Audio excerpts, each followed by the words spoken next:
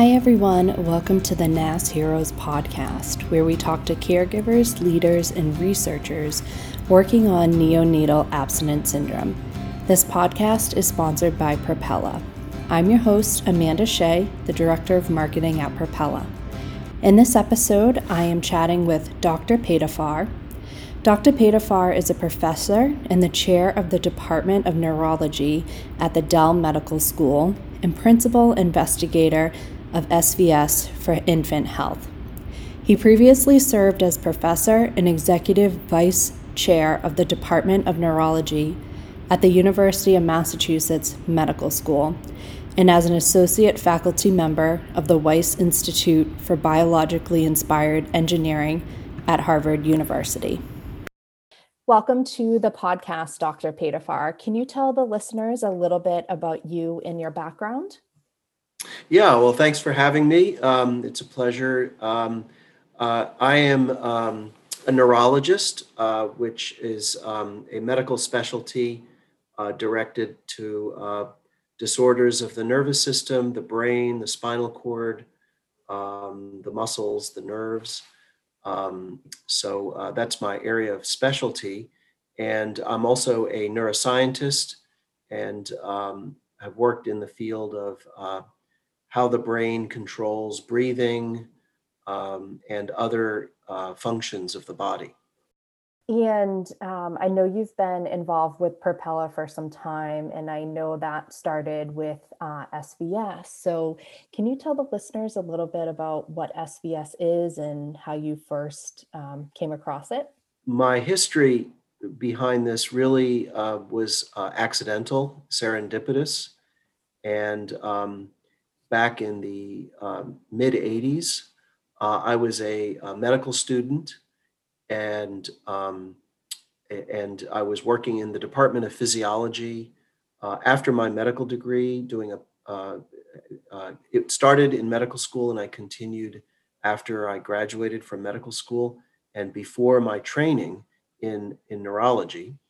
And at that time, I was studying newborn animals and how they breathe.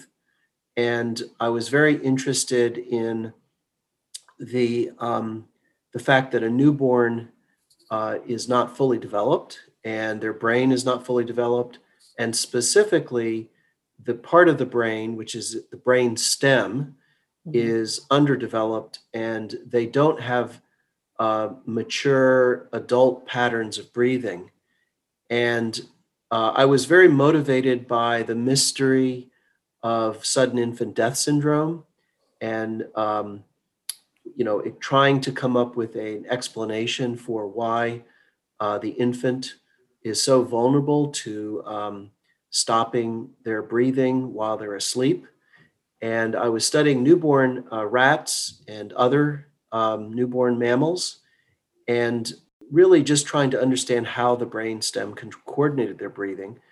And when I was setting up those experiments, I noticed that with flawless surgical procedure, getting the nerves and the brain stem, everything isolated to be recorded, we could actually. I was able to get beautiful recordings of the nerve that controls the diaphragm, which is the breathing, one of the main breathing muscles, and get nice rhythmic activity on the phrenic nerve, and that corresponds to the nerve that is controlling breathing in the newborn. And it was just really amazing to see that nice rhythm, and then it would just mysteriously stop occurring, and I would think, oh, there must be something wrong with the surgical preparation.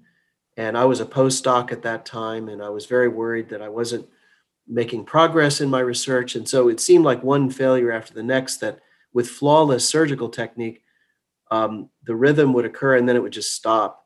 And then I noticed that sometimes it would stop and then it would start back up again.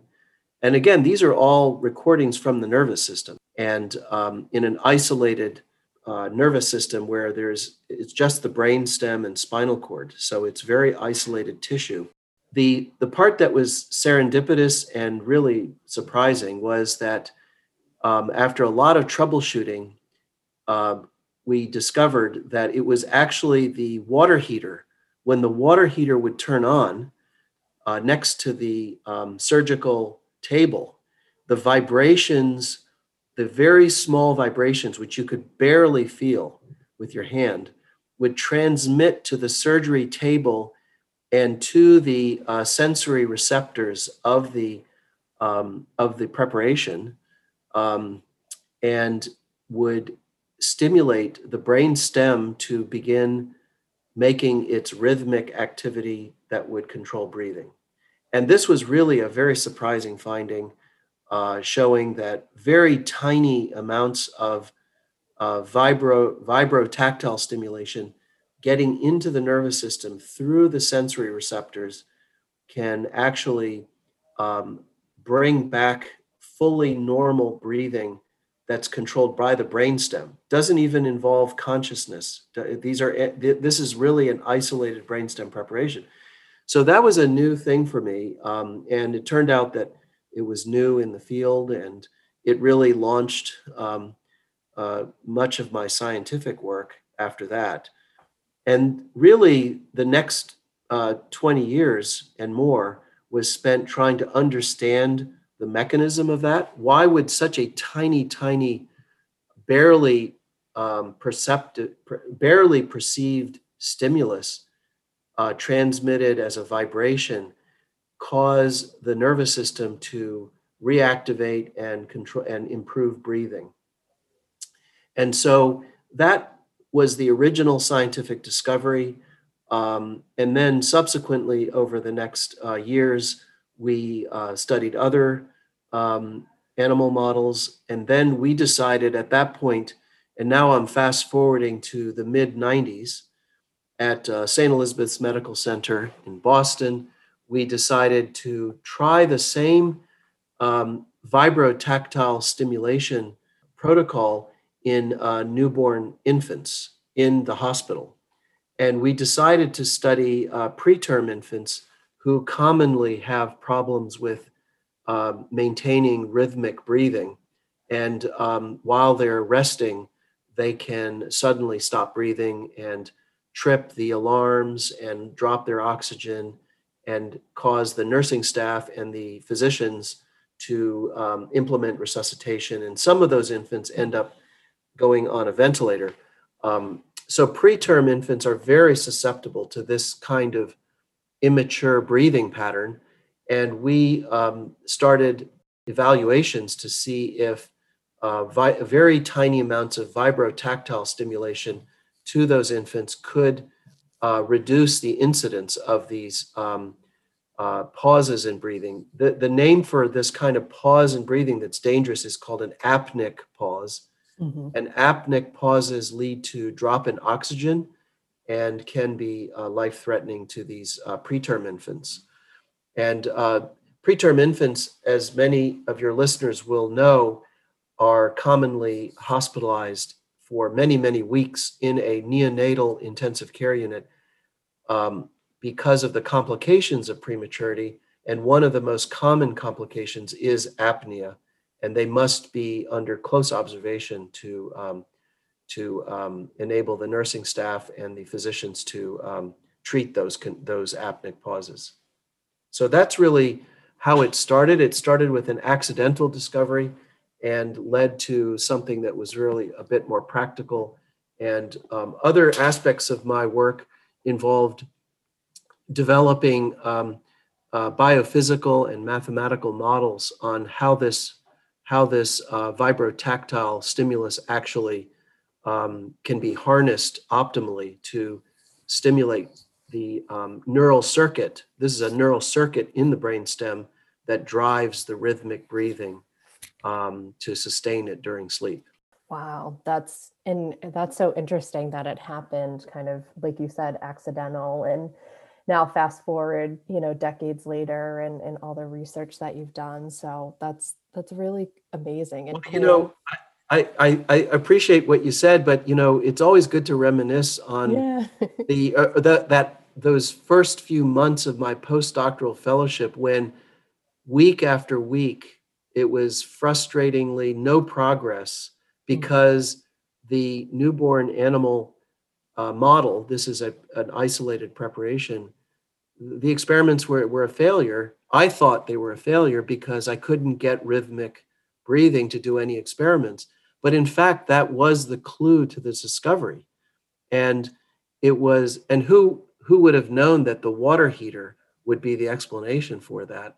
And who would have thought that tracking down the vibrations, the subtle vibrations that are coming through that water heater to the animal was really what was driving the whole thing. And that just is a good lesson, I think, for the importance of, as many philosophers have said, that chance favors the prepared mind. And what seemed like a frustration and a failure turned out to be the clue every day that frustration was felt was actually a message that there's actually a clue here and a discovery that can be made.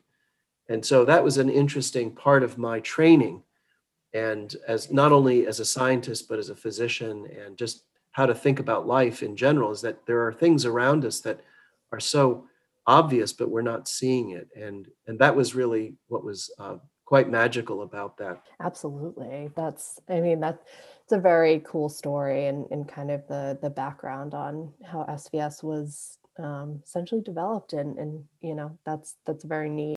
With the focus of this podcast being neonatal abstinence syndrome, what does SVS do for NAS babies? Well, that's great question, because it leads to another serendipitous or accidental discovery, which is now come to the 2005.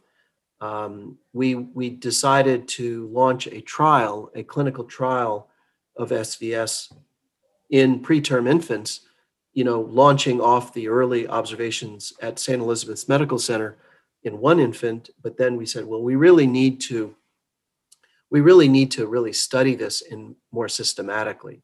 And during the course of those studies, Dr. Elizabeth Bloch Salisbury, who at that time was with my laboratory and was part of the study, Dr. Salisbury was talking to one of the nurses in the neonatal ICU, and the nurse said, can you use this method to calm babies? I mean, we have a lot of babies who have neonatal abstinence and they're extremely irritable.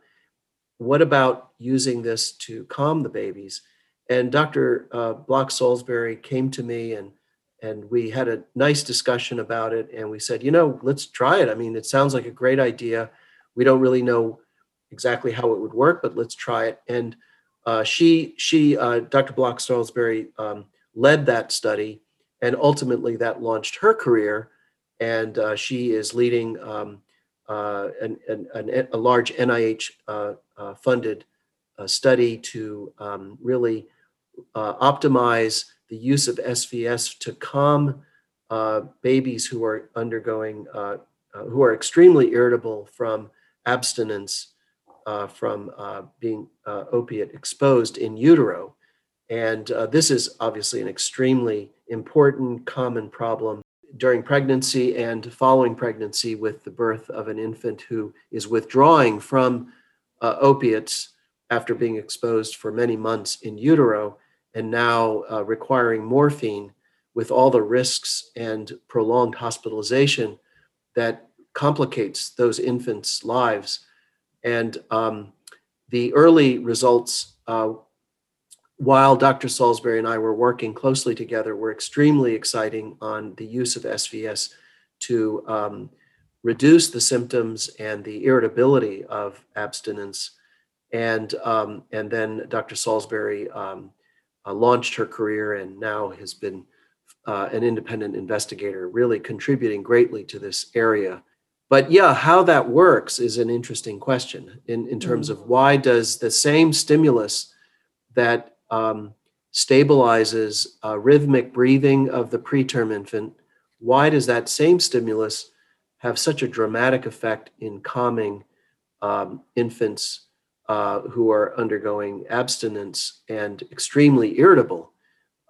So that is an interesting scientific question that it can be posed, and the answer is not known, and there's much interest in why that occurs and how to optimize it. It's all very interesting to kind of think about. And I know that there's still, as you said, Dr. Salisbury is still currently doing some research. And I know some of that research will, I think, believe to be released in the next year. So that will kind of cue us in on how the product is utilized and with these babies and the impact it has on them.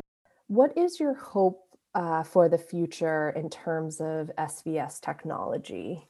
Yeah, so there's a lot of real open questions and ways to improve the technology to make it more effective. I think I would put it in a couple categories. One is, how can we optimize the actual treatment? We can see improvements in various physiological functions such as breathing and the calming effect in abstinence. And so how can we actually optimize that and find really the most effective setting for the SVS?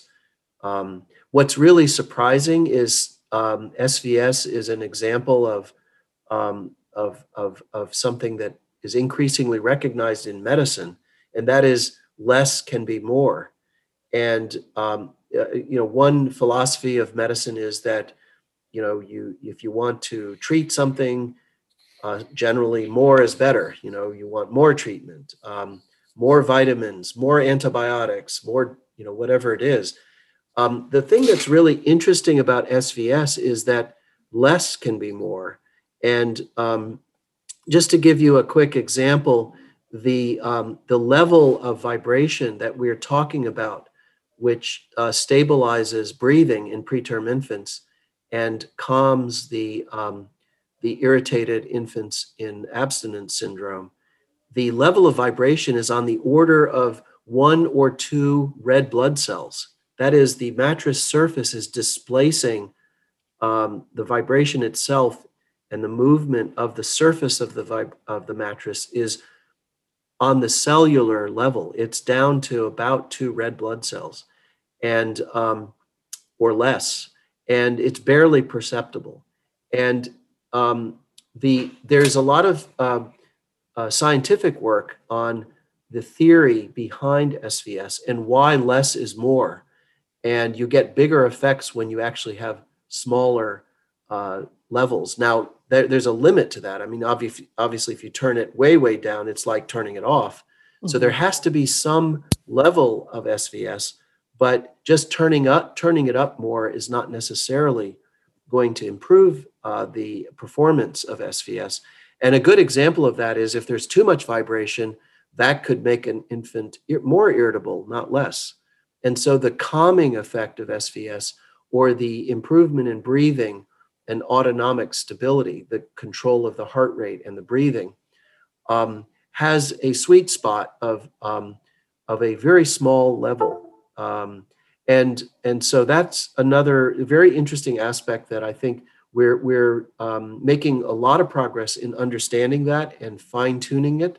And I think that's still something that, more experience with it will be very valuable in improving it further. The other is actually the technology itself, the hardware, the mattress, making it as thin as possible, the actuators, that is the device that creates the small vibration, and making it as thin and small as possible, and optimizing the actual hardware itself. And then I think the third area of opportunity is to personalize and individualize the treatment so that we can see the improvements in every single infant, that we have outcome measures that are meaningful to parents, to clinicians, that can be tracked and measured, and easily understood that, yes, it's actually working, and that this is going very well, and we wish to continue it. So I think that those are the three areas of great opportunity that I think are ahead. Definitely. And, there's always room for innovation. And like you said, making the product a little bit smaller. And so it can be a little bit more accessible, easier to ship, easier to bring into hospitals for usage too. So the great thing is that it's a really upstanding product, and the sky's the limit in terms of innovation and capability in terms of what we can do with the product. So it's really exciting. And, as a treatment for NAS, I mean, it's super major because, as you know, there's no standardized treatment out there right now. So to have something to help the doctors and the nurses and even the caretakers, I think is invaluable in the market and what we need right now. Well, thank you so much for joining us, Dr. Pedafar. I really enjoyed this conversation with you, and I hope that the audience out there learns a little bit more about SVS and your work. And again, thank you for coming on. It was a pleasure. I really enjoyed joining the podcast and talking to your listeners as well. Thank you.